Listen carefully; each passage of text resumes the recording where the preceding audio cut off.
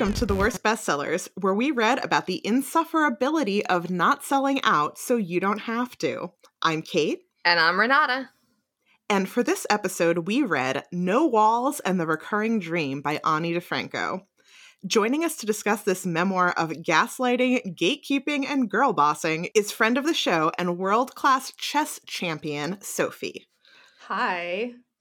First of all, I need to clarify two things. One, that it's just world chess champion. And two, that Sophie is not actually the world chess champion. No, that's a lie. I am a world-class chess champion. Everything she just said is true. Welcome back to the show, Sophie. This is really it's really an appropriate time for you to be here. It's an honor to be here on this episode of Behind the Bastards, Ani DiFranco. So Sophie's been on for a few other episodes before, and I don't remember what they are right now, and that's fine, because what's important... It's Flowers in the Attic and The Selection. Okay, yeah, some classics. Oh my god, I forgot about The Selection. As a concept entirely. That's privilege. I wish I could live without that knowledge. But it's really important because Sophie has been friends with us since high school days. Yeah, I think probably since I was 15 and you guys were 16, 17. That sounds... Yeah. That's what math is, probably. That's how time works. Sounds right. I don't know. 15 was how old... By the way, there's so much that I feel like we need to get out of the way before we can get even into the book. So one of the things is, this hurts me more than it hurts you, the listener. This concept of talking about Ani DiFranco in the way that we're about to, because I loved Ani DiFranco. When I was an angry activist teenager, there were three things that I liked, and they were Rent and Ani DiFranco and Tori Amos. And Sophie and Kate and I all met through Rent, but then also because it was the 90s and early aughts, we all also liked Ani DiFranco. And Ani DiFranco was the first concert that I went to, by my choice, that it wasn't a family outing or whatever. Oh, wow. I was 15. I saw Ani DiFranco at the Interstate Center in Bloomington, which is a weird vibe. There's a weird vibe all around. I think I only saw her in concert once. I was not as big of a fan as the two of you. I was not there were people who I was obsessive about at that time, like Dar Williams.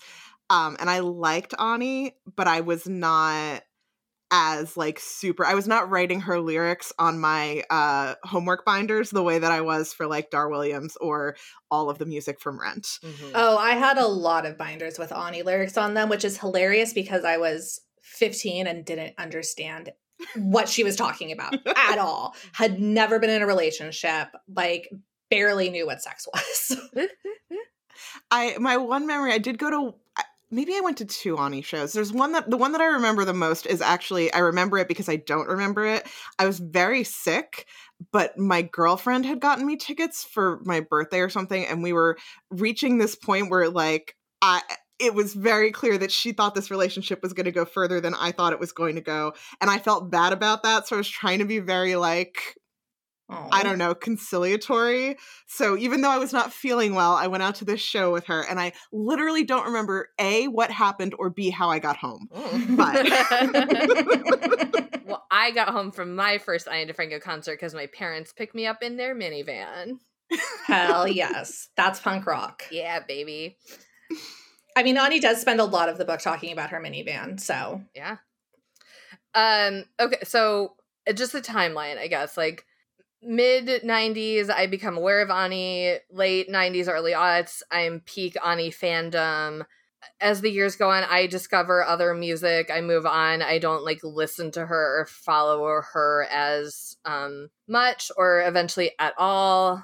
And then in 2013, she made headlines and a lot of waves because she announced that she was going to do some kind of songwriter workshop at a former plantation, Nottoway plantation. It's now it's a hotel, but it was a plantation that had slaves. And everyone was like, you're supposed to be this feminist icon. This is not cool. And she apologized very badly And I remember reading that to be like, ugh, bad. But at that point, I wasn't as much of a fan of hers anyway. So it wasn't like, oh, Ani did this, now I don't like her anymore. It was kind of like, oh, I kind of already maybe like grew out of this phase of my life, but like fucking yikes.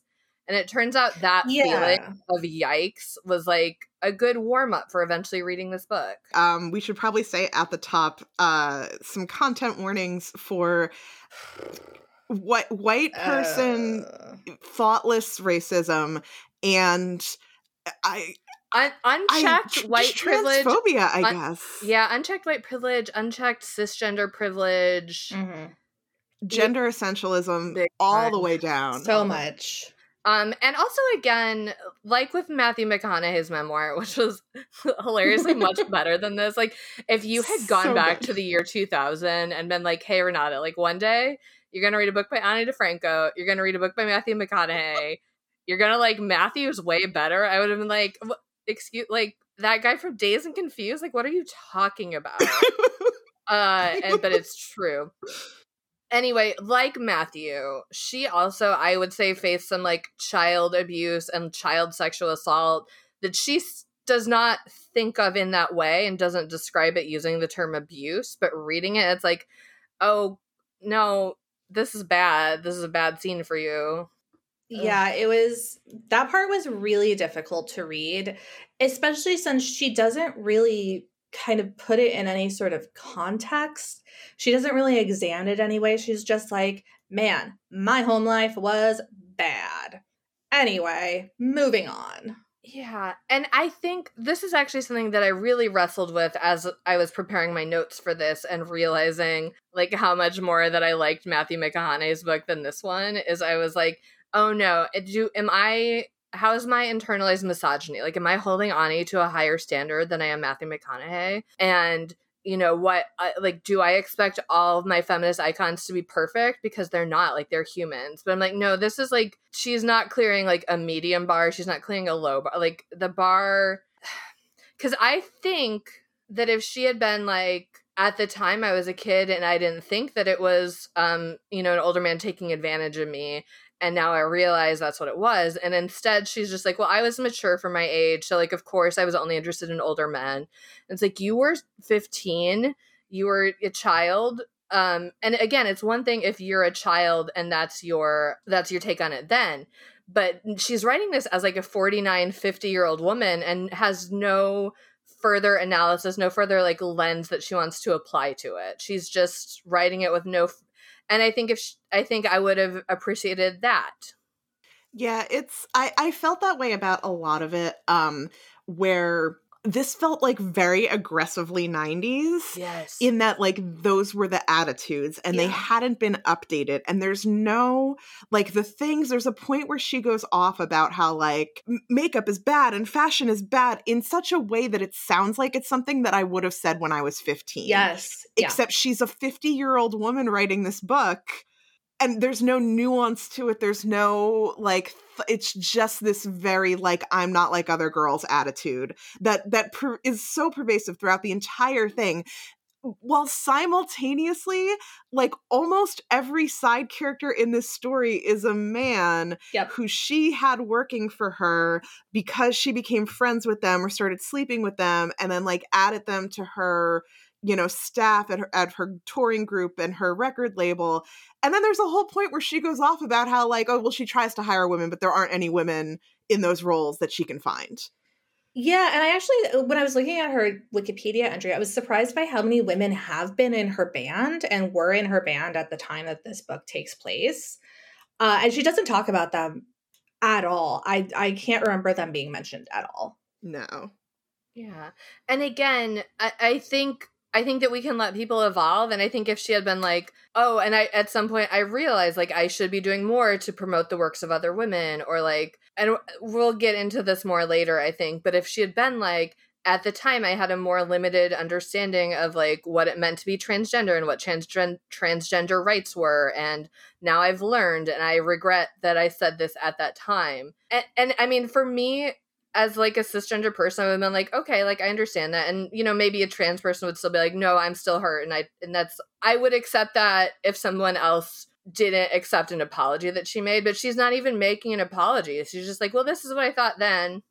Anyway. I think that's kind of an overarching theme of the book, is her presenting these things and you're kind of waiting for her to say, like, you know, obviously at the time, this is how I thought about this thing that happened to me, but now that I've had 20, 30 years to reflect on it, it actually, you know, my opinions have changed and evolved. And I think partway through the book, I had to tell myself, no, she's not going to do that. She's not going to do that at any point. And spoiler alert, she doesn't. She doesn't. At no point does she revisit her past beliefs and put them in context. They're just presented without commentary. I'll say that the most that she does is at the very beginning of the book, like her introduction. She talks about how she's made mistakes and she points out these mistakes. And then basically her attitude is like, but it seems like whatever I do to apologize isn't going to be enough for some people. So I decided I just have to like live my life and do what I want and, you know, not apologize. And sometimes though you like do actually have to apologize. Yeah, sometimes people aren't required to accept your apologies. But that doesn't mean you shouldn't make them if you realize what you did was wrong. When you say it like that, what it sounds like is, well, I don't think I did anything wrong, but some people think I do. I have, so I apologize to them, but they didn't take it anyway, so why should I apologize? Like, the act of apology should be you realizing that you have done something wrong that has hurt people and acknowledging that to people. It's not something that you do to make people like you again. And she talks to, and I do understand that like she has been wronged by people also, and like clearly there's just huge chips on her shoulders from, and I think some of these are legitimate, you know, being taken advantage of or being underestimated, you know, for being a woman or whatever. Or like, I know this was a huge thing that she's bisexual, and that was huge for a lot of people. I think she was maybe in the 90s one of the most famous like out bisexual people. And then she married a man, and a lot of, you know, she faced a lot of biphobic backlash that was like, oh, I thought you were queer, but you married a man. And like, yeah, like she's like, yeah, she did. And that's that happens sometimes. That's it doesn't not change anything. Yeah, that's not a problem. As the resident bisexual woman married to a man, yeah, that part actually is messed up. I will give her that. But I think that between that and a couple of other things, she comes off as really just resenting her fans as a whole. Mm-hmm. And like, you know, talking about how she doesn't think that they should really like ever talk to her, I think is what she thinks. And I'll be like, I'm sure that this woman had and has some like extremely intense fans. Like, I do believe that would have been stressful to deal with. And I think that people probably did expect a lot from her as fans. And I'll buy that would be stressful.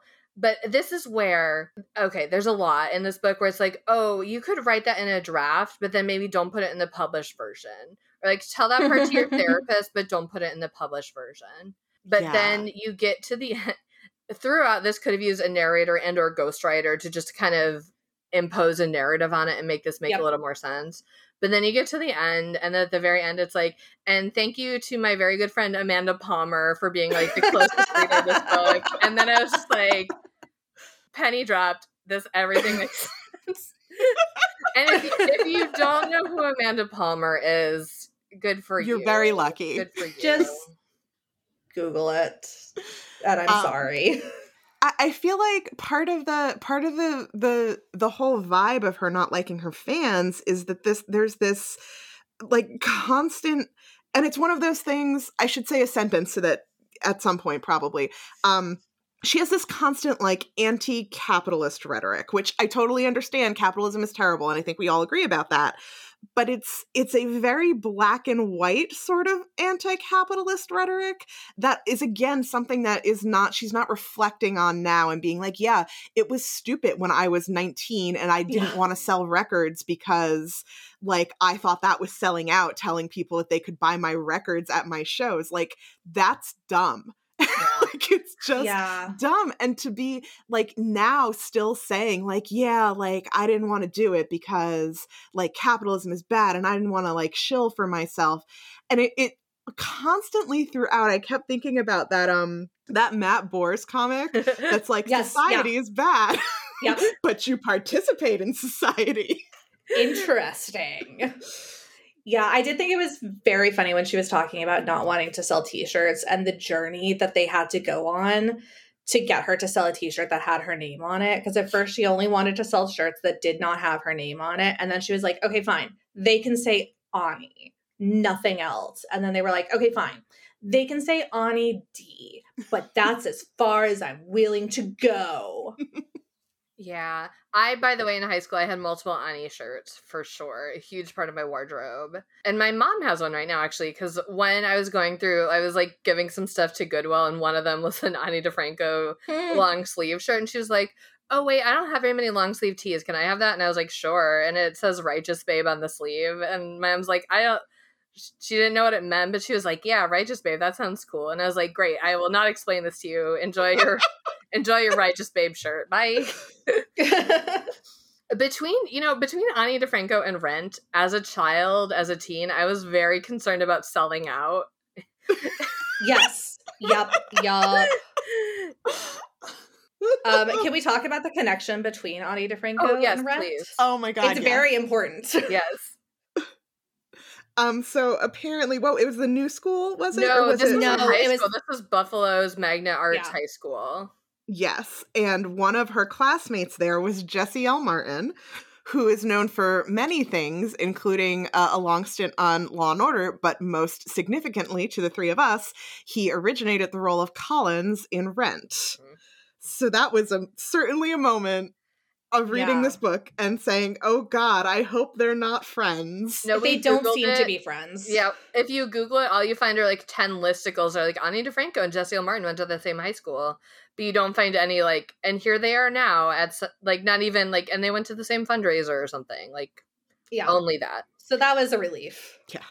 He's untainted. The Jesse L. Martin anecdote is also very representative of just the way that this book is littered with the worst name dropping I've ever encountered in my life. And we talked about this some with Matthew McConaughey's book, and I like a celebrity memoir and I like celebrity gossip, even as I understand that fame is toxic and it could be really damaging, but like, I'm human, sue me. And so to me, the best kind of celebrity gossip is a good story about someone that you already liked. And you're like, yes, this validates my worldview. This person I thought was cool and they did a cool thing. Great. And then the next best kind is a bad story about someone you don't like, where you're like, again, this validates my worldview. Like, I thought you sucked and I heard that you were rude to your waiter. Haha. And then here's what Ani DeFranco's doing is and again, I understand that for most normal people, you don't want to say the bad gossip. Like, maybe you're going to have to work with someone else again, or it's just kind of rude. Or whatever. Like, there's plenty of... Not everyone is Kathy Griffin. Right. Yeah, there's plenty of reasons to not say the bad gossip. And so, like, for example, we took note that Matthew McConaughey, not once does he mention Jared Leto's name in that book, even when he's talking about Dallas Buyers Club. And part of me is kind of like, I wish that he would have written that Jared Leto is a dick, but I get it. It's classy. He's just not talking about it. Okay. But Ani DeFranco is like so unsatisfying because she'll mention someone and be like, and I had a bad encounter with them, but then not say what it was or not describe it at all and just move on. She's just telling unsatisfying but also mean gossip throughout this whole book. And then some of them, like early on in the book, she like talks about having this beef with Bob Dylan, and it comes up a couple times, and then it circles back around towards the end to her saying like, actually, like, anytime I met him, he was really nice to me and like he seemed really cool, but I'm just mad because men hold power over women. Yeah, she mentioned specifically that what she wants is like the opportunity to be Bob Dylan. And I'm like, oh, sweetie, even if like everything was equal and the playing fields were leveled, you're not going to be Bob Dylan. Like, I don't even like Bob Dylan. Well, but she's no Bob Dylan. Hey, you know what Bob Dylan has is a major record label contract. He sold the fuck out. For starters. And then we talked about this too, how she doesn't seem to work with a lot of women or doesn't talk about them. And the few people that she like really lionizes in this, and it's not a surprise if you're a fan of hers, it's Pete Seeger and Utah Phillips. And her associations with those two men, you know, it's known. Like, she's recorded albums with Utah Phillips. I think she's the only reason I've ever heard of Utah Phillips, personally. Yeah, I liked the folky stuff because my dad's actually a folk musician, so I kind of grew up in that culture. So it was fun getting to see like a few little cameos of people who I've actually met in real life. But yeah, she spends so much time on just those two men. And the part about Pete Seeger especially bugged me because it's just written really poorly. She introduces him by saying like, you know, my friend Pete is such and such and such. And she goes on about what a great guy he is for 4 paragraphs. And only after 4 paragraphs does she say, oh, by the way, I'm talking about Pete Seeger. It was the part to me that felt the most like, and when I say most, this entire book is so self-aggrandizing and smug, but it was the part to me that I had to like, I was like, you know what, let's take a break and do some laundry, because it felt so incredibly name droppy and so incredibly like, well, Pete Seeger, you know, like he saw me at a show and he came up to me and like all these terrible things had happened in his life, but I'm so important to him that he came up to me to tell, like, every story she told about him was about how much he liked her. Mm-hmm. Yeah. And it like, I mean, the whole book is like that. The whole book is her like essentially talking about like how great people thought she was and how great she thinks she is. But it like, I was like, of all the people to do that with, you choose Pete Seeger. Like, what? Yeah, it's actually kind of funny because at the end, she kind of makes it out to be like she's actually very uncomfortable talking about herself. And she does talk a lot about other people. Like, she'll spend an entire, 4 pages just to be like, one time I met my friend Shawnee and she was a babe and like so tall and had blonde hair and she was really badass. But I don't think that she's actually uncomfortable talking about herself. I think she wants to pretend that she is, and that's why she talks about other people. But you're right. She only talks about other people in the context of making herself look good. Like, there's a point where Prince comes up and she talks about like having met Prince and having like recorded. I'm not familiar enough with her work past a certain point to know if like the track that she recorded with him actually ended up on one of his albums. I think it did. But it like the whole point of him show, like, every time that from the time she begins referring to him through like the story she tells, like it is once again kind of like about how great he clearly thought she was. Well, until they actually get into the studio and he realizes that she doesn't really know how to play guitar, yes. Which is hilarious because at that point she had been playing music for like 20 years. And like really in that entire time, you didn't learn what the key of G means. Like that whole time. Well, and the funny thing about that too is at this time, Ani was touring with Maceo Parker, who was like a jazz funk type musician. And Maceo ended up touring with Prince after that. So it was like, oh, were you actually just like Maceo's +1 to this whole thing? Like, did Prince really just want this guy, but you were on tour with him at that time, and so you kind of had to tag along? Yeah, and then she brags about introducing them. Yeah. Another celebrity who is sort of name dropped in this, and Ani DiFranco has a song called Napoleon that's maybe one of her better known songs, and it's about, she's complaining about this other artist who's sold out, and like, they told you your music would sell millions and you could make a killing. And it was, at least, I Googled this again, I guess it's never been confirmed, but it's like widely rumored to be about Suzanne Vega, who is also, I mean, if Suzanne Vega sold out, like, barely, you know what I mean? Like, yeah. She had a record label or whatever, and she had some radio song. Like, if you are listening to this and you don't know Suzanne Vega, like, you might know My Name is Luca. Anyway, you can Google it. It's fine. Tom's Diner. She's like a mildly famous folk singer, as you can be and be a folk singer. Do you know? Like, yeah. Of the tiers of famous folk singers. Yeah. Yes, she's towards the top. Yes. But So when Ani DeFranco was living this like wildly neglected childhood, oh, we should talk about the title of the book, which is No Walls and the Recurring Dream, which 100% sounds like it should be the title of a memoir of like, you know, a Mexican immigrant who was a dreamer, like capital D dreamer. Yes. But it's not. It's Ani DeFranco's book. And her mom had been an architect and designed this like weird round house that had no interior walls, which truly does sound like a nightmare to grow up in. And like, yes, I get it. But in her like neglected childhood, she was 9 and like going around accompanying this older male folk singer named like Michael Meldrum. He is not Suzanne Vega level famous. No. But so she is like going around like a literal child, just playing folk concerts with this old man, no parents around, very sketch. But through this, she meets Suzanne Vega, because Suzanne Vega also either is from Buffalo or like played there a lot. And so as a literal child, she kind of got to know Suzanne Vega. And then when she is like 20, she goes to Europe and she goes to some British music festival and like sneaks in to go and talk to Suzanne Vega. And she's like, Suzanne, it's me, Ani. And Suzanne's like, sorry, what? Oh, Susanna Vega is, I think, like, oh, hi. In that way where you clearly don't know who the person is, but you don't want to like Suzanne Vega, she's not rude to Ani, but she's also not like, oh, of course, this child that I met like 10 years ago.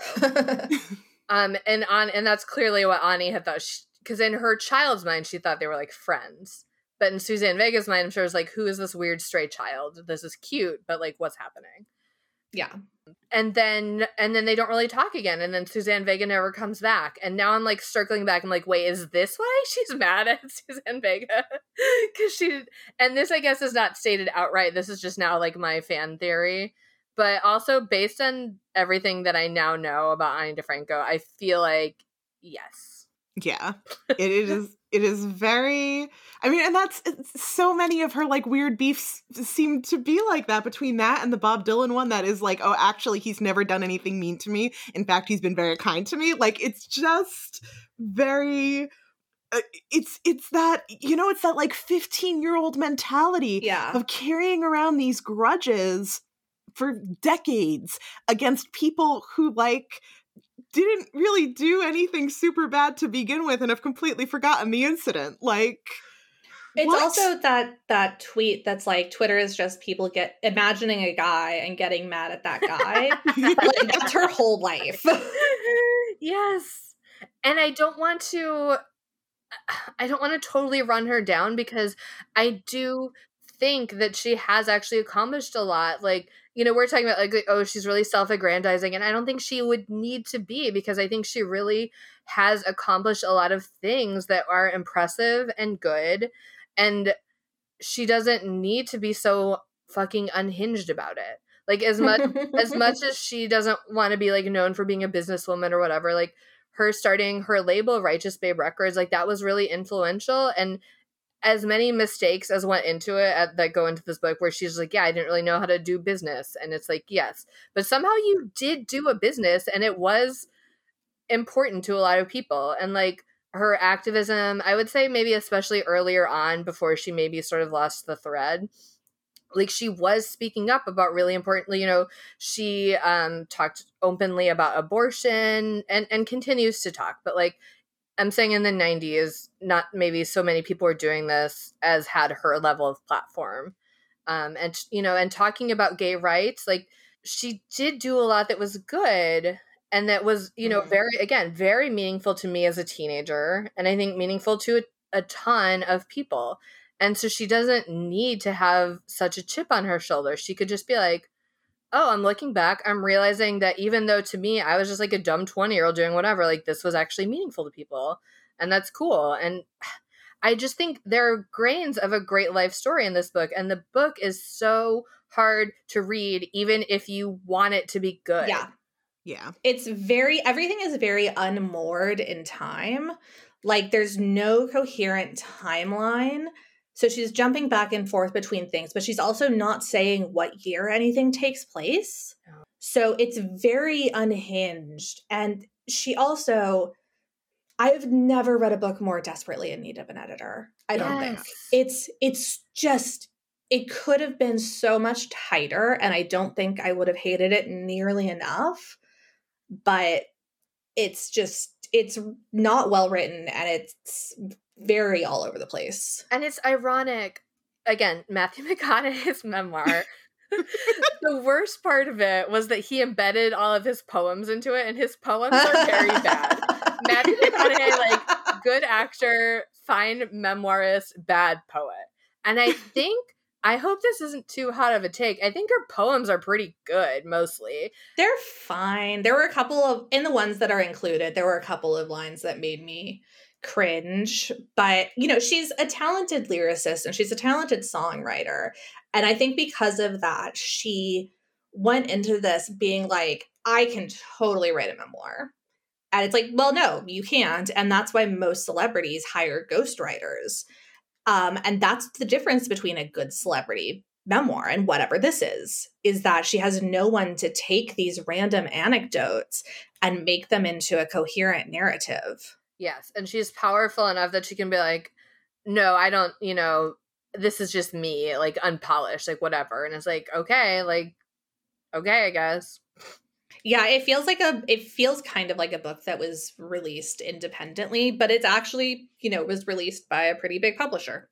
Yeah, it is just, and I feel like I've maybe already said this, but I'm just going to keep saying it because it's just what I believe in my heart, which is that, like, everything about her, according to this memoir, it's like she baked in these feelings and ideas and thought processes and viewpoints about the world and her activism and everything else in like 1998. Mm-hmm. But now it's 2021 and none of that has changed with the times. Mm-hmm. Yes. It's still because, you know, what Renata was saying about like her activism and the things she was saying, like, they were important. Like, her speaking out on these topics in the 90s, like, did feel revolutionary. You know, it did feel like, why is nobody else talking about this? Whereas now, it's not like, I'm not saying that, you know, everybody talks openly about abortion now, or that, like, it's not like a hot button topic, or that, you know, abortions are all safe and legal for everyone and it's not an issue anymore. But, like, it's not as rare to talk about things like that now as it was then. And for her to keep speaking about it as if it is, and like all the gender stuff drove me crazy. Yeah. Like, she throws one, like, gender as a spectrum in there at one point, but so much of it is masculine people are like this and feminine people are like this, and that's what it is. The feminine is the divine, and we're all related to the goddess, and it has something to do with our periods. Yes. Masculine people just are better at mechanical stuff, which is why you have, like, masculine guys doing your sound tech for, like, it's very, and it just, like, throughout the whole thing, in her, like, weird non-apology, which I think I'm going to read a little bit of, for, like, her doing the Michigan Women's Festival, and there, like, that whole, if you're unfamiliar with that, it was this very famous women's folk festival that was by women for women, only who are women born women. Women born women, and by the way, women in every instance that we've said it so far is spelled with a Y. Women with a Y, Yeah, so there's this one part where she talks about having an abortion and going, like, basically straight from having the abortion to doing a show. And she goes on stage and reads this Lucille Clifton poem. And that section actually made me feel really emotional. And I was like, oh my God, she's actually, like, saying real things about, you know, pregnancy and abortion and motherhood. And then she just takes a hard left turn into gender essential biotruths. Yeah. And it's so messed up. It's okay. And by the way, it's hard sometimes because I tend to think that our podcast audience is basically just people of our exact demographic. But then, for example, like, hi, Mom. My mom is probably listening, and my mom probably hasn't heard the word TERF before, and so TERF is trans exclusive radical feminism, which is exclusionary. Oh, exclusionary. I think. Yes. where basically, you know, you were like, to me, what's important about being a woman is like my reproductive system, and this, all of this kind of like mother goddess shit that Ani DeFranco is on, Yeah. where it's like, and it is very kind of like second wave, and like we need to speak up for the fact that women are different from men, and then you kind of can go too hard into that, and then, well, literally exclude trans women versus, I think now most normal and sane feminists are like, yeah, like trans women are women. If you know, if you say you're a woman, and it doesn't matter what reproductive organs you have or don't have, you know, and that's not. Yeah, because not every cis woman has the ability to reproduce or gets periods or anything like that. Right. So just in a nutshell, and I don't mean to like gloss over this too much, and again, I do assume most people listening like no, and if you don't, like, that's a little nugget, and you can Google TERF later and just make sure that you aren't one. I guess. Please. But it is, this book is dripping with it. Yes. Yeah, and we had this conversation where we were like, is Ani DeFranco a TERF? And I don't know. I don't know. I don't know. think she would necessarily identify as one, but she's like adjacent. Okay, so so let's get into it. So Michigan Women's Festival, as we stated, is for women-born women, and it was really long running. It went for like 40 years or something. The last one was in 2015. And when it first started, you know, the way that feminists and the way that, you know, humans have talked about transgender people has evolved. And again, and this is where I feel like if she'd been like, oh, I'm sorry, I thought this way in the 90s and I don't now. Like, I'm not going to pretend that I have always been the perfect, like, transgender ally, because when I was a teenager, like, I don't know, I didn't know where to read about this. This wasn't something that was being taught. I didn't know. Anyway. And then I read more books and met more people and so on. And Ani DeFranco, I don't know, did that part. But so as the transgender rights movement got, you know, more vocal, people started more and more complaining, like, hey, how can you have this women's festival and not allow trans women? Like, that sucks.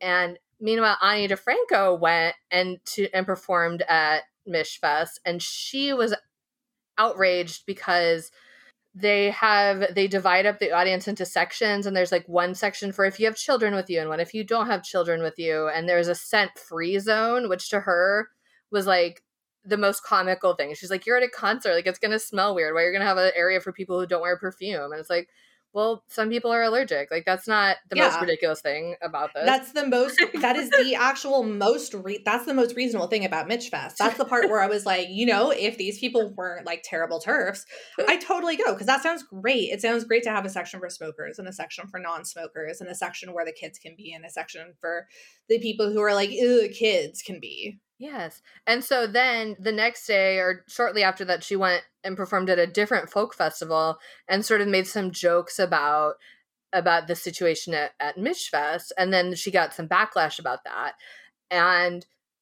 But it wasn't because she said anything about them not allowing trans women, which is like the reason to be mad about trans women. And then meanwhile, the Indigo Girls are mentioned a few times in this, and I'm sure it will come as no surprise to anyone that, like, yeah, I also like the Indigo Girls. Big deal. Big deal, like the Indigo Girls. And then, first of all, the Indigo Girls, there's two of them, famously, Amy and Emily. And Ani talks about, oh, I met the Indigo Girls, and I became really good friends with Amy. And she never mentions Emily, not one time. And I'm like, what? Not one single time. What did Emily do? And like, also, I feel like if there is a beef here, I'm preemptively team Emily.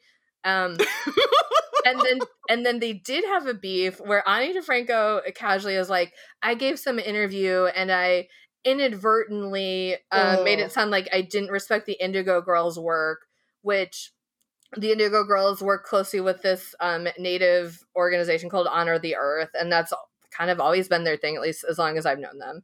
And so somehow she offended them, and I believe she said she was doing an interview and she had said like, oh yeah, like I know the Indigo Girls and I'm friends with Amy and whatever.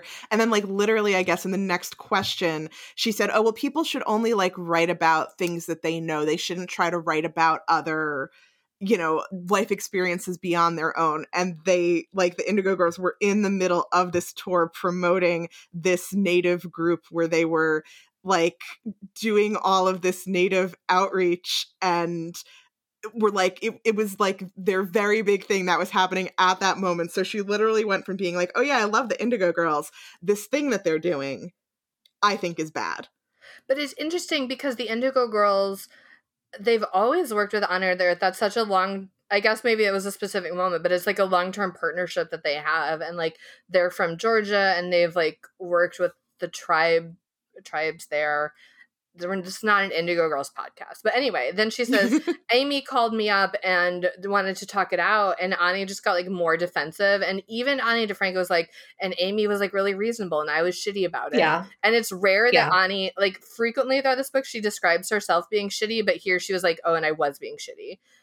Yeah. And she kind of uses that to set up this thing that is sort of a theme in like the back half of the book of her being just really burnt out and really depressed, but she doesn't know how to take a break. And so she keeps just treating people around her horribly. Like, this is the point where she starts cheating on her husband. And it was just kind of weird because she presents all of this, but she doesn't really talk about what she did to rectify any of it.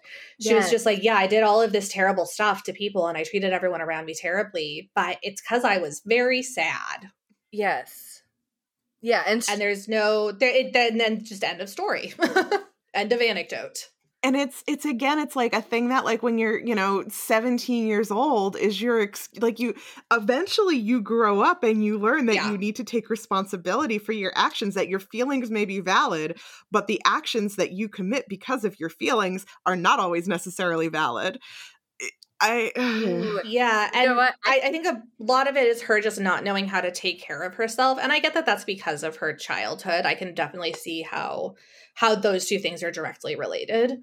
But yeah, she doesn't take responsibility for it. And again, I feel like if she exactly. And then I went to therapy and I realized that like because my parents had essentially abandoned me, that I didn't know this and I was so burned out. Does she know this? This would be a very, very different book if she had been in therapy at any point. Yeah, but and again, like I do feel bad for like the things that she went through. Like she, no joke, like went through some really bad shit. But then she did a bunch of bad shit. Okay, so two things I want to circle back to. This is such a long way around. The Indigo Girls. I continue to stand because then I was like, oh no, what are the Indigo Girls up to? And in 2013, and they also performed at Michigan Women's Fest. And in 2013, they announced, oh, we're not coming back to Michigan Women's Fest unless you guys let in trans women because, feminism, like this sucks. It was more eloquent when they said it, but that was the gist of it. And Michigan Women's Festival was like, okay, bye.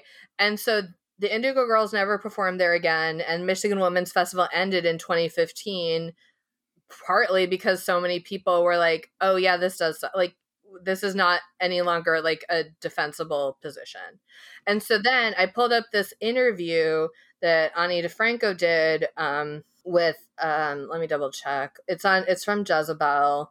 Oh, it was with Rich Juzwiak. Yeah. I don't know if I'm saying his last name correctly, but and so he's pressing her on this, and he says, could you explain to me why? It seems to me that in your life as a cis woman, you encounter many other cis women with whom you can discuss reproduction. To have an institution that excludes such a tiny piece of the population would seem only to serve to hurt those people. And she is such, I'm not even going to read this. Like, she gives such a bullshit answer. We'll link to it. He's so diplomatic about asking. Because I'm going to skip most of her answer. And then she says, within Mish, there was a tent for only Black women to go and process what it means to be a Black person with ovaries. I don't want to say to that tent, you should let me in. Like, okay, that's very different. And then Rich's answer to that, he says, I guess when the segregation dovetails with the status quo, that's when my antennae go up. Trans people are told practically everywhere, not here. Great point, Rich. And then here's Ani DeFranco's answer to that point. She says, yeah, exactly. I think it's just, that's all I was trying to do. No, this is the opposite. You don't agree with him. And you're saying, yeah, exactly. I think that's all I was trying to do. And then she says, let's not be quick to say to cis women, move over again. maybe that's the right thing to do, cis women in this moment, but be careful, society, of telling women that again. And like, I guess Rich is technically a man, but like society at large, like this is trans women and other feminists telling you not to do this. This isn't like capital S society telling you to be more trans inclusive. You suck. It's yeah, also, and it's not like it's not men. I get wanting to be wary of men telling you that, but it's like you said, it's other women telling you that. Also, literally the exact opposite of that anecdote. Like, yes. replace, if you say like, oh, there's a tent for only white women there, like you can't. Women if you are comparing cis women to trans women and saying one of these groups should not be forced to be further oppressed. Yeah, under the umbrella of womanhood, the cis women are not the ones who are having, who need to be made space for, is what I'm trying to say. Yeah, she goes on in the book about saying like, oh, well, like, because like reproductive organs are so important and like rape is still a problem and the way men treat women are still a problem. You don't think those things aren't worse for trans women?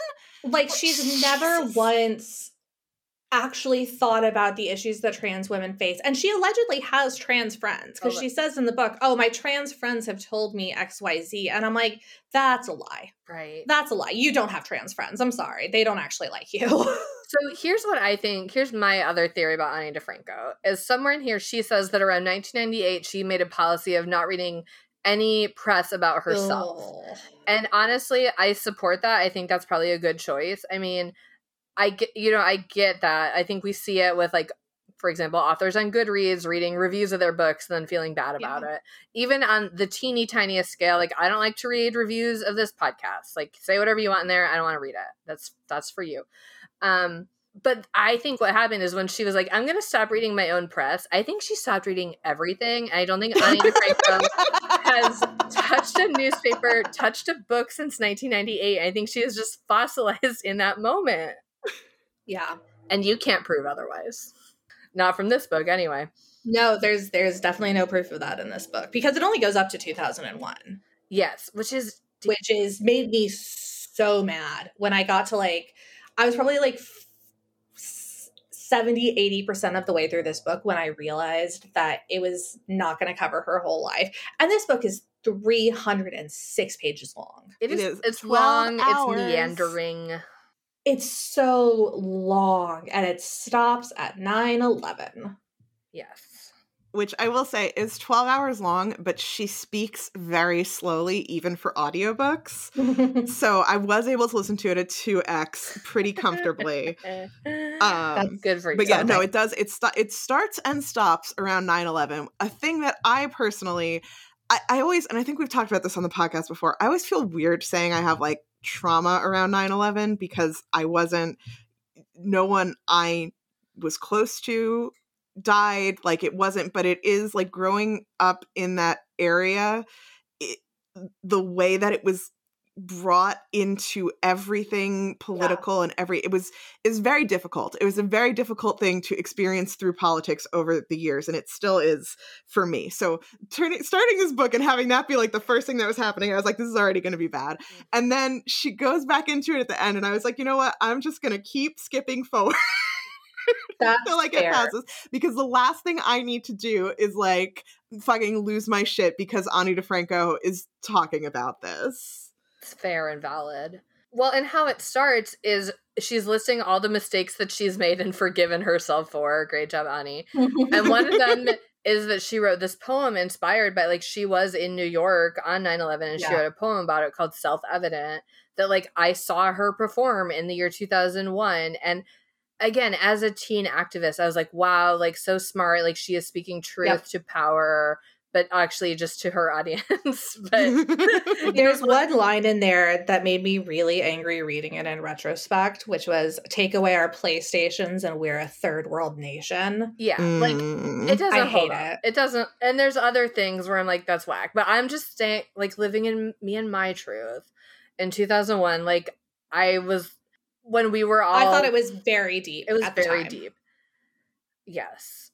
And I think that's I've learned and grown since then, and I genuinely feel like Ani DeFranco hasn't. Yeah. Yeah, and she talks a lot about how, becoming a mother really changed her. But we don't get any of that in this book because it only goes up to 2001. I think her daughter's like 13 right now, so it gets nowhere close to her becoming a mother. Yeah. And I wish we had got, especially in the context of like how terrible her childhood was and how terrible with her relationship her mother was. Because she invites her mother at one point to live with her as an adult, and her mother just shuts down. Her mother is like, very clearly having a lot of problems, and they have a terrible relationship. And I would have been interested in reading like how she approached motherhood from that perspective and trying to, undo, the sins of our forefathers or whatever. But yeah, not important. What's important is talking about the time that she hitchhiked through Mexico with her friend. Which also, I thought the part when she hitchhiked through Mexico was one of the more interesting parts of the book. Even though it's not really related to anything. This, again, goes back to Matthew McConaughey's memoir. And I just, I like a travel narrative. I like that. And so I was like, oh, this seems kind of fun. Even though also I think you're in my notes to this, I use the word dumb like way too many times. Like I'm just like, you seem dumb. Every choice that you're making seems dumb. Oh, it was a terrible decision. And she doesn't at all, recognize the privilege that she had as a white woman to be hitchhiking alone with a friend through Mexico in the late 90s because I grew up on the border. I grew up in El Paso, Texas, on the border with Ciudad Juarez. And between 1993 and 2005, 370 Mexican women were killed and murdered. Ugh. It was a very, very dangerous time to be a single Hispanic woman alone in Chihuahua. And she just is sort of like, this is going to be a fun adventure for me, a white woman who nothing bad ever happens to. Except that bad things do happen to her. Not in Mexico. Not in Mexico, thank God. They seem to just have a genuinely fun time in Mexico. The worst thing that happens is that they can't find any women to be friends with. And I'm like, well, maybe women just didn't want to be friends with you. Maybe it's not Mexican women in specific. Maybe it's just that you're a weird white gringa hanging around in women's restrooms. Yeah, she specifically says, we didn't see women around, so we went to hang out in women's restrooms. And again... Which is so weird. That's the weirdest thing. It's so weird. And it's one thing if she'd been like, oh, and we thought that when we were, young and sleep-deprived. But writing the book now, she doesn't go and say, and in retrospect, that was weird. Yeah. Yeah, she goes home with some, Mexican soldiers and, stays at their place and nothing bad happens, which is obviously great. I don't want bad things to happen for her. But that's a very privileged way of walking around in the world. Especially because, it's not even just, with this in particular, which is what makes me think that it's the whole book, it's not even necessarily, a weird ham-fisted idea of being I'm going to write this in the mindset that I was when it was happening.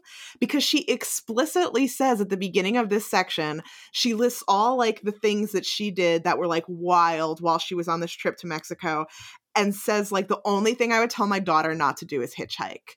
Going home with strangers, going, all these other things that she does that, basically she's probably only alive because she is a white woman. Yeah, sitting alone at the bridge for 24 hours and then just, meeting this guy and he's like, hey, I know a hotel room, and you go and it's this weird person's house and there's 2 beds and you're just like, oh, I'm really glad I didn't get raped.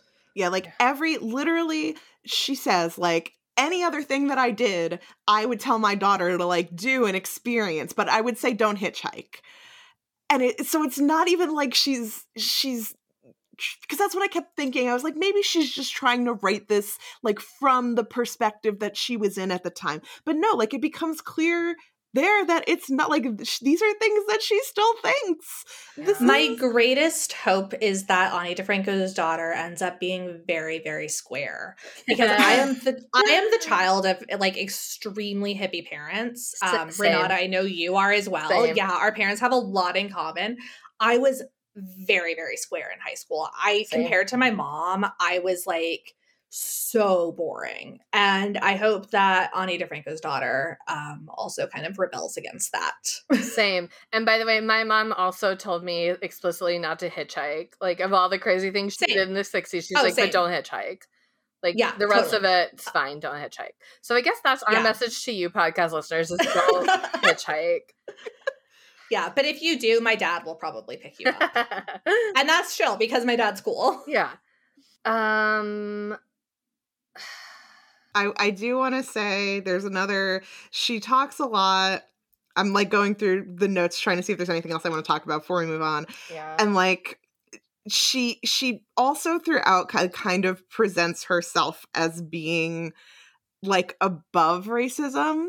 Yeah. Not as anti-racist, but as like a wise white person who's better than racism. Yeah. Yeah. Like it's nothing that's ever touched her. Yeah. And it's like she brings it up over and over again.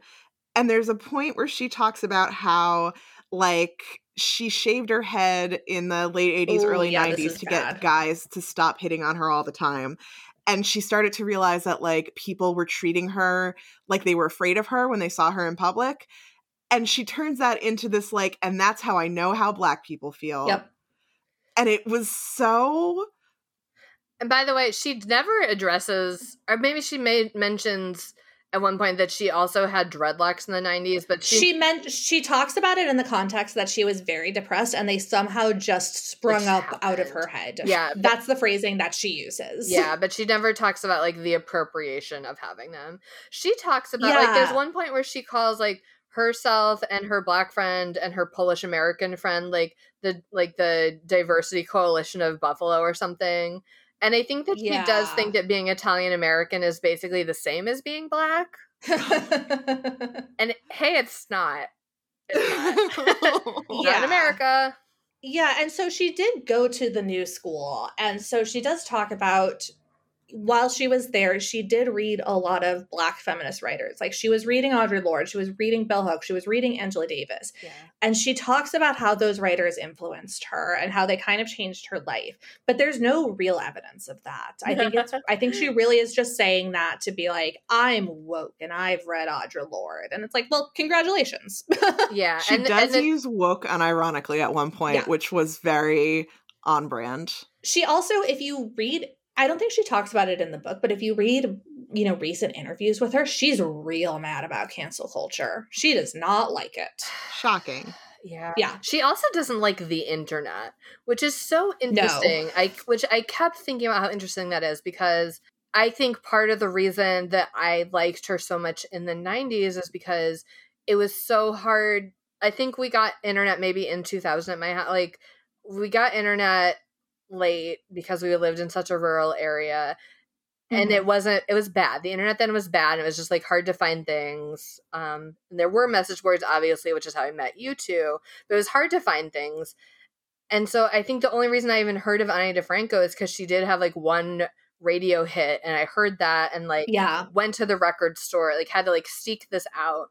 But the other artists who didn't even have like any radio hits, like it was hard to find them, and it was hard to find feminist activism, like whatever. Like for me as a high schooler, like this is what I could find, and this, her openly calling herself feminist, this activism spoke to me, but I didn't have a ton of other people that I could compare her to because I couldn't find them. And now I think it's maybe too easy. I don't know. Maybe now it's overwhelming because there's so many, but you can go on YouTube, you can go on Spotify, you can go on TikTok, like whatever. You can find so many artists. And this is a whole other subject of like, what does a record label even mean anymore? And, what does the radio even mean anymore? It's such a different landscape for discovering things. But to me, I think having things be so easily available on the internet is good overall. And Ani DeFranco doesn't think so. I think she would be happy if everything was like very much still 90s DIY culture, where the only way that you could discover her music was to like get a copy of a tape from someone. Yeah. And like, you know, you had to just be in the know and you had to be on her mailing list. Yeah, it feels like it almost feels like she should like the internet, because I feel like the internet does allow that sort of like, because she's so like, reading this book, you would think that the only people who could be true fans of hers are people who just like psychically accidentally stumble upon her doing a show somewhere. And like, she doesn't want people to buy things from her, including her records. She doesn't want to sell merch. She doesn't want to be on the radio. She doesn't want to be on television. She especially doesn't want to be in magazines. Yeah, like, she doesn't want any of this kind of publicity. And while I do understand this, like, you know, like I said, like 15-year-old hipster idea of like, any time you have any exposure, it's selling out. Like, I don't she wants to be the next Bob Dylan, but she doesn't want finding her music to be easy to anyone. Right. Like, you can't be the next Bob Dylan if at the same time you're like, but I don't want any exposure for any of my music. Only the truest people, the best fans, the most dedicated people can hear my music. Yeah. And again, I completely can understand that she would have very overwhelming fans. And I can imagine that if she were an active Twitter user, like, her mentions would be a mess. Oh, yeah. And I get kind of wanting to opt out of that. But also, calm down? I don't know. Yeah, but also, like, you know, young people are still doing cool DIY culture stuff on the internet. Yes. That hasn't gone away just because, you know, now it's easier to connect to someone on the other side of the country. You know, like I said, I grew up in El Paso, Texas, which is a, you know, very deeply unhip place. So if it really weren't for the fact that my one of my high school best friends had moved from Georgia, and her mom, you know, was connected into the like Athens, Georgia music scene and kind of knew about all of this stuff, I probably wouldn't have known about Ani DiFranco. And perhaps you'd be better for it. That is probably true. Do we want to talk about her kind of weird body issues? Oh, yeah. Yep. That was the last thing that I wanted to... Yeah. So at the beginning of the book, there's a section about how kind of before she discovered music, she was a dancer. And if you listen to Ani DiFranco talk for 5 minutes, she will let you know that she is very tiny. Mm-hmm. She's a very, very small woman. She's a little girl. So, she still calls herself a girl. She is almost 50. Yes. Yeah, she's a very petite, very tiny. And so she talks about being in dance, about how, you know, even though she is, again, very small, there was this pressure on her to gain weight and, you know, people telling her she was too fat, which is yes. Yes. Which is, you know, that's not good. That's bad. But the way that she talks about it, basically she's like, yeah, for a while I had an eating disorder and I let it get to me. But then I was like, you know what? Eating disorders are dumb. And I got over it. And then I discovered music and never had to interrogate that part of myself again. Fully, yes. But spoiler alert, it's a continuing theme through the rest of her life. Yes, whenever she refers to herself, she's always talking about how, like, little and small she is. And again, this is the kind of thing where I do expect more from you. Like, if you're going to be a feminist icon or whatever, like, you do need to actually unpack your kind of body image issues a little bit more, I think, than you have done. Yeah, you kind of have a responsibility as someone who's presenting yourself as a feminist. You have a responsibility to the women who are reading your book, in my opinion. And especially, you know, she talks about like, oh, I shaved my head so that people wouldn't find me attractive. But then later a little bit, she's like, oh, I gained some weight and then I wouldn't be attractive anymore. So I definitely had to lose that weight. Yeah. Because she gets a roommate who eats ice cream and then she eats a lot of ice cream and then she gains weight. And that's horrible. I'm going to read a bit from that section later and it's going to be great. Yeah, it's just this whole thing of just, this is what she felt and she thought in 1997, and there's no need to update it. There's no, she doesn't have to admit that she was wrong about things or things changed. She knows what's right. And because she was oppressed at certain points in her life, she is beyond criticism. Yeah, and you brought this up earlier, Kate, was her reaction to like wearing makeup is bad. And anytime I would go for a photo shoot, they'd try to put makeup on me and change my clothes. And it's like, well, I'm sure that there probably were some people who were like, we want to make you look more traditionally attractive for our magazine. But there probably were also some people who were like, no, we just want to make sure that you don't look washed out on camera. Yeah, And or that like the clothes not you're wearing reflective. photograph well. Yeah. Like there are some very basic things that you have to do in order to be in a photograph. Yeah, that's what, there's a point where she like explicitly says that she said, can we just do light makeup? And they're like, oh, yeah, yeah. And then she looked at what they thought was light makeup and she started crying. And I'm like, but you need to understand that this is an art. It's not like they're like, oh, we need to gussy you up. It's like, well, there's going to be lights and flashes and backgrounds. And we need to make sure you actually appear like a human on film. Yeah, like I had that reaction to putting on stage makeup when I was 9 and started acting in plays. And then I got over it.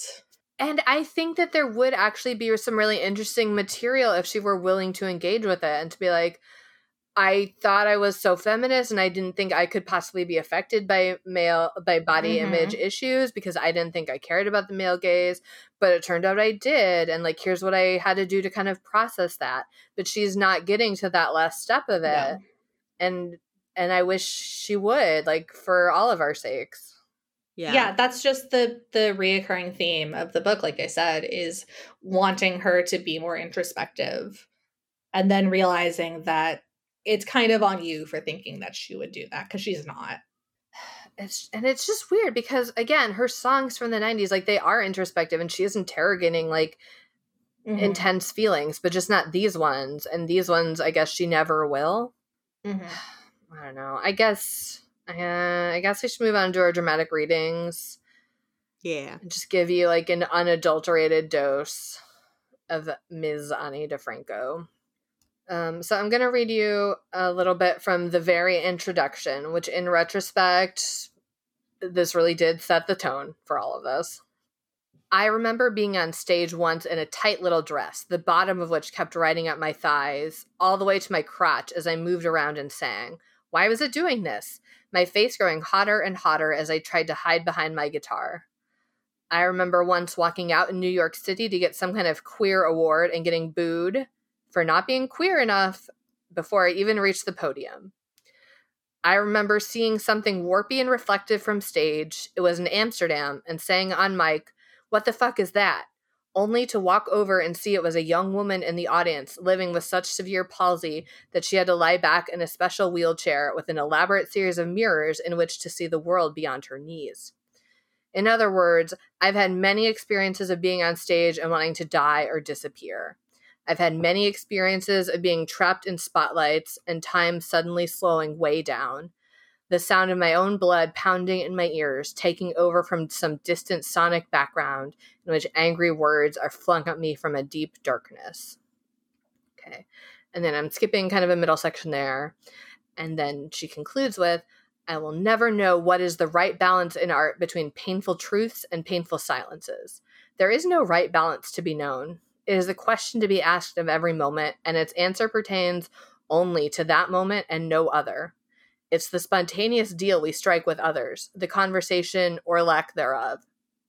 Having played my part every which way, I'm not even sure what I'd recommend. I just know that we need to be willing to make mistakes. I know that we need to allow for our differences. I know we need to forgive each other. I've managed to transcend my own trepidation many times, and I've lifted whole groups of people up with me, and of course I've also failed miserably. I have caught glimpses along the way of something very powerful, and I'm not sure that I can tell you what it is, but if you give me a chance, maybe whatever it is will show itself. Which brings me back to that night in the mid-90s. I was quite young at that time, when that god-awful dress kept riding up my ass. It took me about 4 songs before I decided that the only thing to do was take the dress off. There was no fixing of the problem, only the conquering of fear. Get ready. The truth is too valuable to put safety first. Get set. No amount of exposure is unbearable unless you let it be. Go. If you get caught with your pants down, take them off. Yeah, so by the way, nowhere in there does she say, Sometimes apologize. That's not one of her core tenets. No. All right, so next up is Sophie. And by the way, I should mention, I tried to read this book sincerely as a former fan. Like, this came out in 2019, and I saw it and was like, oh, yeah, I'll check that out. Like, I did used to be a really big fan of Ani DiFranco. Let me check out her book. And it was unbearable. I stopped reading after a few chapters, right after the point Sophie's about to read, which is pretty early on in the book. I stopped reading. I was like, I can't read this for fun, but maybe I'll make the podcast suffer. And here we are. Yeah. Okay, so this is a section, this is sort of shortly after she moves to New York on her own. She spends a lot of time describing various apartments that she lived in and various roommates that she had. So, one day, my friend Daniel, a gay dancer whom I'd worked with back in Buffalo, called to say he was moving to New York and could he crash with me until he found a place. He slept on our couch with his big feet hanging off the first night, but then the next night he asked, "Can I just sleep in your bed with you?" "Oh, okay," was all I could think to say. And so it went that Daniel and I spent a few weeks spooning on my futon while he reinvented his life in the city. One day we were sitting in a diner eating greasy eggs, and he let out a tiny squeak like a little pink balloon. I looked up and he was making crazy eyeballs at me, whispering, "Don't look, but the dude in the next booth is a porn star." Of course I looked. When we got home, he treated me to a magazine centerfold featuring the man from the diner. The dude was waxed completely hairless and spread-eagled for the camera. "Yow! Cock and balls look so weird without hair," I said. "Yeah," Daniel agreed, giggling. Daniel had a habit of buying and consuming a pint of Haagen-Dazs ice cream every evening, and unfortunately, when we were running partners, I fell into this habit with him. He was a 6'4" strapping young man, and his body made quick work of it, but my body got overwhelmed. I gained weight, and my face was suddenly covered in acne. It was years before I would catch on that dairy was not a thing that my skin can deal with. My face becomes an oil slick. I had many very humbling experiences of standing on stages with zits all over my face in the meantime. Very, very humbling. I want to tap the shoulders of people with pimples and just whisper into their ear, one word, dairy. Doctors don't know shit. Stop eating it completely for at least 4 months to reset your system. Maybe 6. Just trust me. Like, hey, Ani, I don't. Yeah. My notes. So I have a bunch of Post-it note flags that I kind of was putting as I was reading this book with notes on them. My notes for that just say, what? Also, why? Like, I think that's a really good example of just the complete randomness of her stories. Like, why did either of those anecdotes need to be included? Why do we need to know about your friend Daniel? He doesn't ever come up again. No. Like, he has no bearing on the story whatsoever. Well, how else would she have learned that she can't handle dairy? I get. Yeah, she just really, really wanted us to know that we should stop eating dairy. Not for ethical reasons, mind you. Right. Just because it gives you zits. All right, I'm going to read a little bit about her time performing at the Michigan Women's Festival and, prepare yourselves for that. Sound checking that afternoon, I was reassured to find the engineers and stage crew friendly, competent, and professional. I had a moment standing there on the main stage, looking out at all the infrastructure, the stages and sound systems, the towers and tents and showers and canteens, when I felt suddenly overwhelmed by the fact that all of this had been made by women alone. One becomes so used to the fact that men, white men to be exact, run and control everything, that to remind oneself that there are even places on the globe that are built and run entirely by men of different hues is hard enough, let alone to imagine that the world can keep turning without any men at all. It is surprising, even for a female who believes herself no less capable, to actually experience a world built and run by women. When you've never experienced something, it has the subliminal effect of making you believe it is not possible. Of course, no sooner had I inhaled the beauty of my empowering moment than I noticed all these thin strings crisscrossing the field in front of me where the audience would later be seated. After sound check, I walked out to investigate. I found that the audience area had been divided into many sections so that no one audience member would have to suffer the proximity of someone else who might disturb them. There were children welcome zones and no children zones, dancing and no dancing zones, smoking and non-smoking, even a zone designated perfume or scent free. What the fuck? Why can't we all just get along? The quest to make everyone happy all the time seemed to have led to a world of micromanagement in its place. Extreme inclusion had circled back upon itself to become its opposite. Big shout out to the old yin-yang symbol here, perhaps the most profound and astute rendering made by a human hand. I mean, maybe highly designed, intentional communities serve good purposes, and I was just in the wrong one for me, or maybe it was just their style of delivery, but in any case, I wanted to get the hell out of there. I never missed the male, what? Approach to the emotional landscape so much. The masculine ability to just focus on a task without getting all up in your feels in the absence of gender oppression showed itself to me as a kind of grace. I made the mistake of shit-talking the Michigan Women's Festival after I left there, spinning as I was in my disappointment. I made some enemies in doing so. I have since learned some things that have helped me to empathize more fully with the struggles that these women were facing. To say it was an uphill battle to do what they were doing would be an understatement. They operated under a constant threat of violence from their redneck neighbors and were openly terrorized by pickup trucks full of shotgun-wielding homophobes. I empathize with them, especially now that their festival is gone after coming under heavy fire for 10 years from the people directly to their left and to their right. And no, I don't mean the rednecks. Mish was an institution that survived for 40 years and provided a space for women to feel unashamed and unafraid for 1 week. But it became most heavily criticized by a transgender movement that protested its women-born women admission policy. The festival's mission statement of being a place for women-born women remained unchanged despite fierce protestations. Trans activists mounted a boycott of the fest and set up a trans camp down the road. They even began boycotting individual artists who played at the festival. A dark cloud of strife and infighting descended, and the skies would never be clear again. I personally find that the saddest and most depressing fact of all. I sympathize with both sides, but can't help but mourn the tendency of people to lean towards absolutism and mutual destruction. I understand the need for trans women to find community with and be accepted by other women, and I understand the need for people with reproductive systems perceived female from birth to make space to process their particular relationship to the patriarchy. We still live in a rape culture. We still live in a world where people with ovaries do not own their own bodies or possess all of their own basic civil rights. Yeah. No. It's really bad. She sucks. And this actually is a great segue into Reader's Advisory, because my other teen girl music fave was Tori Amos. And Tori Amos famously works with RAINN, which is the Rape and Rape, Abuse, Incest National Network. Like, it's a foundation that helps provide support for survivors of rape, which Tori Amos also publicly talked about, you know, surviving rape. And so that's kind of her cause that she's most closely affiliated with. And after reading this, for Reader's Advisory, Tori Amos came out with a book last year called Resistance.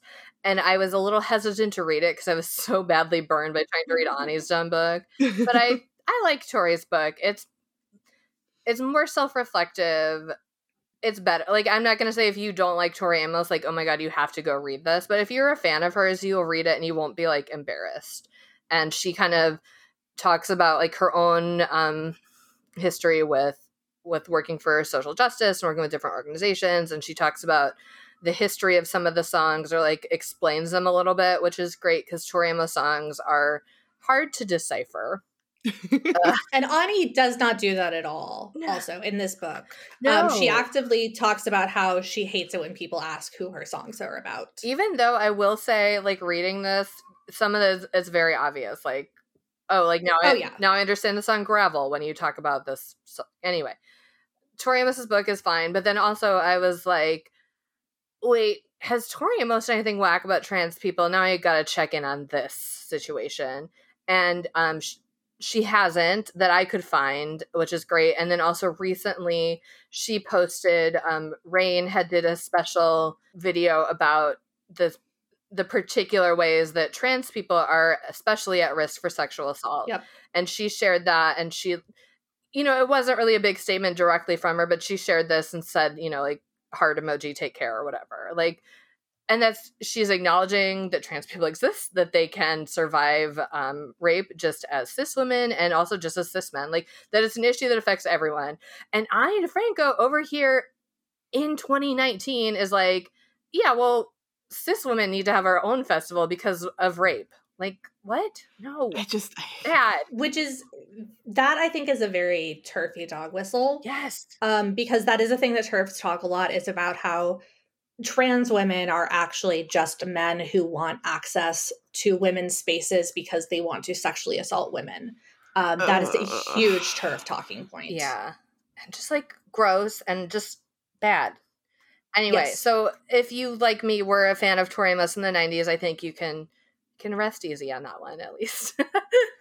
I put on the reader's advisory list Dar Williams' latest book, which is called What I Found in 1,000 Towns, which I'll be honest with you, I found largely pretty boring. It's not a memoir. It's about town planning, mostly. Okay. It was much better than this book, though. I will say that much. If you're interested in town planning and environmentalism and community building and multiculturalism, it is, I'm sure you would like it. It wasn't bad. I just didn't care that much, to be honest.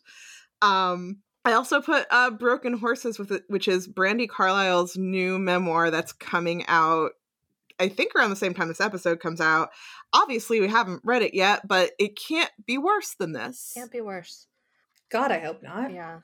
I put Jessica Simpson's memoir open book because I think it's a good example of what a competent ghostwriter can do to a celebrity memoir, because Jessica Simpson also had a really, really terrible childhood.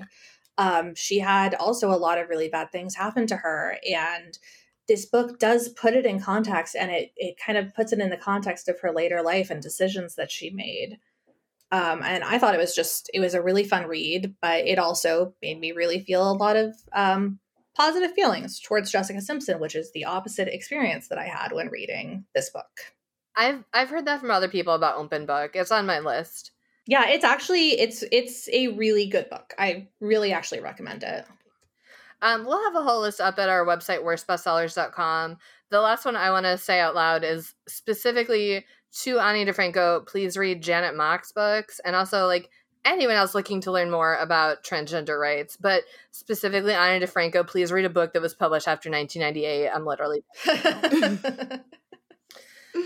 okay. Yeah, and reading a magazine article about yourself does not count. Right. No, like I support you. You don't have to read the articles about yourself. Read articles about somebody else, please. All right, let's do a quick round of Would You Rather. Would you rather vote for Matthew McConaughey for governor or Dennis Kucinich for president, who Ani DeFranco did endorse and she talks about in this book? You know, I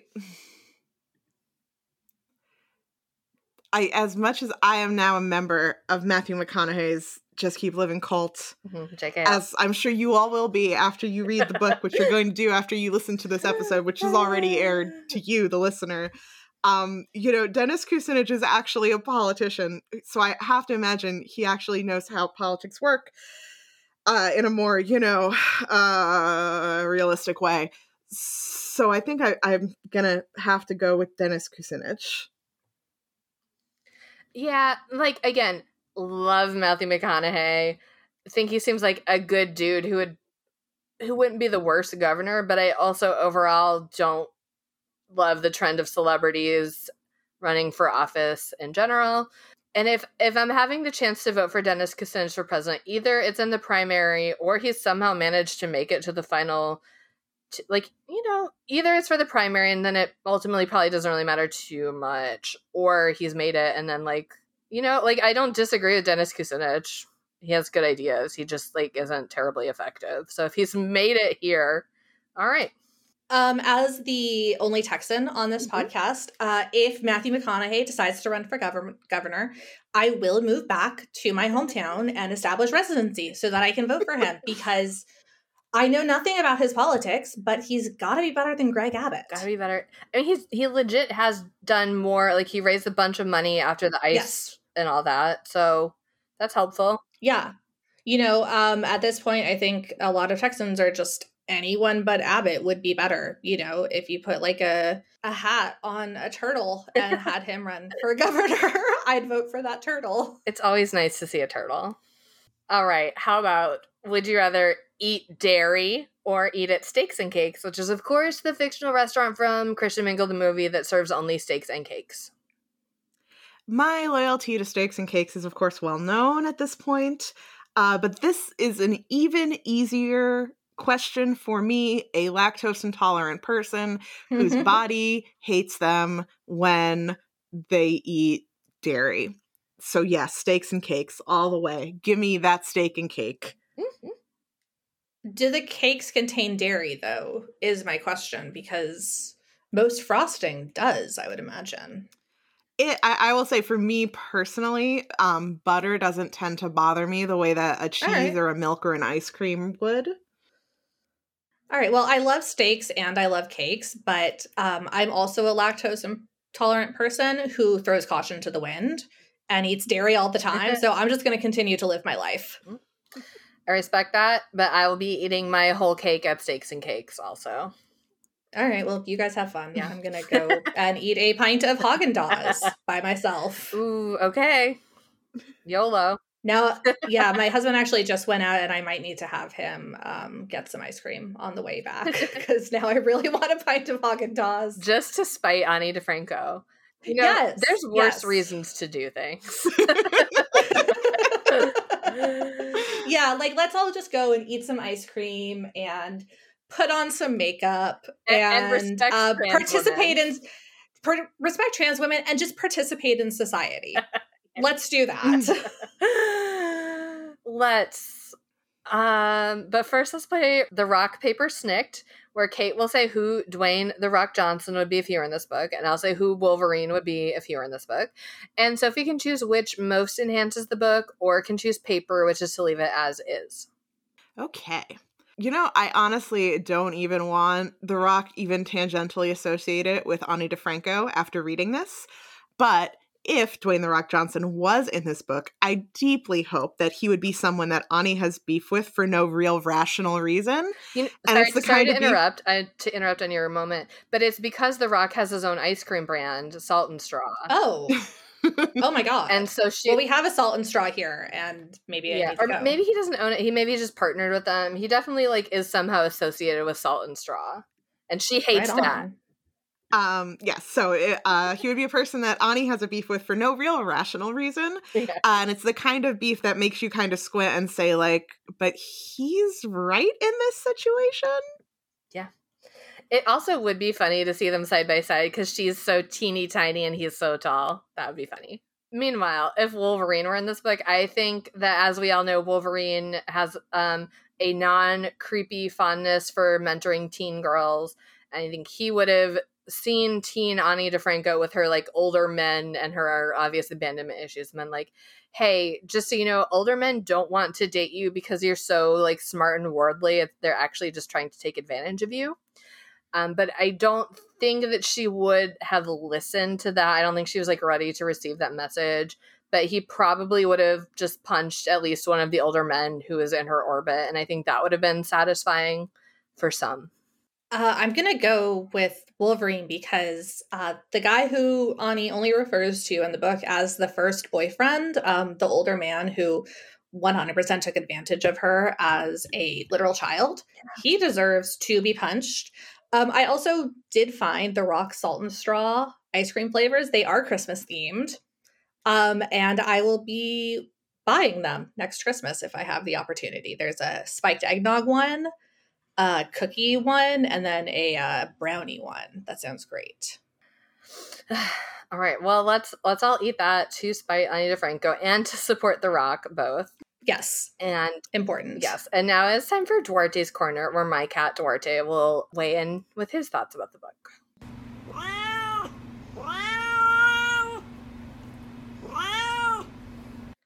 Yeah, Duarte. One thing that we didn't even mention is that she seems like a really irresponsible pet owner. Oh my god. I couldn't read some of those sections because they made me really sad. The part where she finds a puppy So upsetting. But yeah, I tend to read in my bedroom in the evening, and my cat Selena likes to come into the bedroom and scream at me. And so every time she would, I would just be like, "Oh my god, I know, right?" Like she also did not enjoy the book. Yes. And Ani like rescued a cat named Stella, a kitten that she named Stella, and she would just sort of mention the cat occasionally and be like, "Wait, where was the cat during the rest of this stuff? Like, what were you doing? You left her in this apartment with these weird roommates. Like, that's irresponsible." Yeah, like every roommate that she had in New York was a actual sociopath. It seems like there was one though who would like go into her bedroom and masturbate while she was gone. Yeah, and like you left the cat there. Yeah, and then eventually she gave her cat away, and I was like, "Thank God!" Like that. Thank yes, God. I want only good things for that cat. Yeah. So yeah, Georgia, you're right, and don't worry, I would never let Ani cat sit you. Don't even worry about it. All right. Do any humans have any closing thoughts? This was bad. Don't read this book. Yeah, don't read this book. Just don't. You can go back and listen to some of her early music. I think it still is okay if you like that kind of music. Yeah, I did go back last night and I was like, I'm going to listen to her first album because that was my favorite. That was like the first one I had on CD and I would listen to it all the time. And unfortunately, it still is a really, really good album. It still slaps. I have a couple of closing thoughts. One is just to reiterate, trans women are women. Calm the fuck down, Ani DeFranco. And then another is that reviews of this or like mentions of her keep referring to her as Grammy award-winning artist Ani DeFranco, and I just want to put her on blast because the only Grammy that she has won is for Best Recording Package for her album Evolve, which came out after I stopped listening to her anyway. But that's the award that you get literally for like the liner notes and like the look of the physical object of the album. Like she hasn't won any for her music, and not that the Grammys are the end all be all or whatever, but she hasn't won any for her music. Only for the actual physical product that she sells within the capitalist market. Ani. Booyah. Yeah, it's just not the 90s anymore. And we know it. And maybe Ani doesn't know it. Yeah. But we'll never know because we don't have any record of her life experiences after 2001. Yeah, that's fine, honestly. I'm just going to pretend that she stopped being a public figure after 2001. I think that's better. Honestly, yeah. All right. Well, if you want to find us online and tell us against our will about things that Ani DeFranco has done after 2001, I guess you can. We're on Facebook and Instagram as Worst Bestsellers, and we're on Twitter at Worst Bestseller with no S at the end because we cut the S out of our diet for 4 to 6 months to see if it cleared our skin up. We're still waiting on that. And we also have a Goodreads group that is best accessed by going to worstbestsellers.com and clicking on that link. You can subscribe to us on Stitcher, Apple Podcasts, Spotify, Amazon, any place where you get podcasts. You can probably find us there. You can find us. I don't know why I said probably. And maybe you're bad at searching and then you can't find us. Maybe you're like Ani DeFranco and don't know how to use it. And if you do subscribe to us, please take a moment to rate and review. When you rate and review, it moves us up further on the charts and makes it easier for new people to find us. If you don't rate and review, then you're just a sellout who's not giving us the support that you should give us. You can also find us on Patreon at patreon.com/worstbestsellers. Patreon is a service where you pledge a small monthly recurring donation that goes to us to do things like pay for hosting and all sorts of other important things to keep the lights on at our podcast. In return, you get little perks like a newsletter that comes out every month, occasionally some stickers or postcards in the mail. It's pretty great. You can also go to worstbestsellers.com and click on merch, where you can find all sorts of merch about our podcast you can wear on your body. And finally, we have a Discord server that you can go to by going to worstbestsellers.com and clicking on the link for Discord, where you can meet other fans and talk to them about how terrible Ani DeFranco seems to be. Share alternate music recommendations. Yes. What have you. All right. If you want to follow me personally on Twitter, I'm at Renata Snacks. If you want to follow me on social media, I'm at 14across, basically across the board. And my Twitter is Babe Gladwallers, BABEGLADWALLERS. I'm keeping the S in my name. I did not cut it out for acne reasons. But, you know, we're going to do a scientific experiment and see who comes out on top. We'll check back in 4 to 6 months. Thank you. All right. And we, as a podcast, will be back in 2 weeks with The Courtship of Princess Leia by Dave Wolverton, which is another thing that I liked in my teen years. And we'll see how it holds up. And I think this is that'll be our first episode of Flashback Summer for 2021, unfucking believably. Somehow. Yeah. Somehow summer is arriving. Sophie, thank you for joining us. Thank you for having me. As much as I hated every moment of reading this book, yes, it was really, really wonderful to get to talk to you two about it and get to talk to someone who understands the intense disappointment that I felt. Yeah, sorry we made you read this, but at least we did it together. All right. Well, we'll see you on the internet. Bye. Bye. Bye.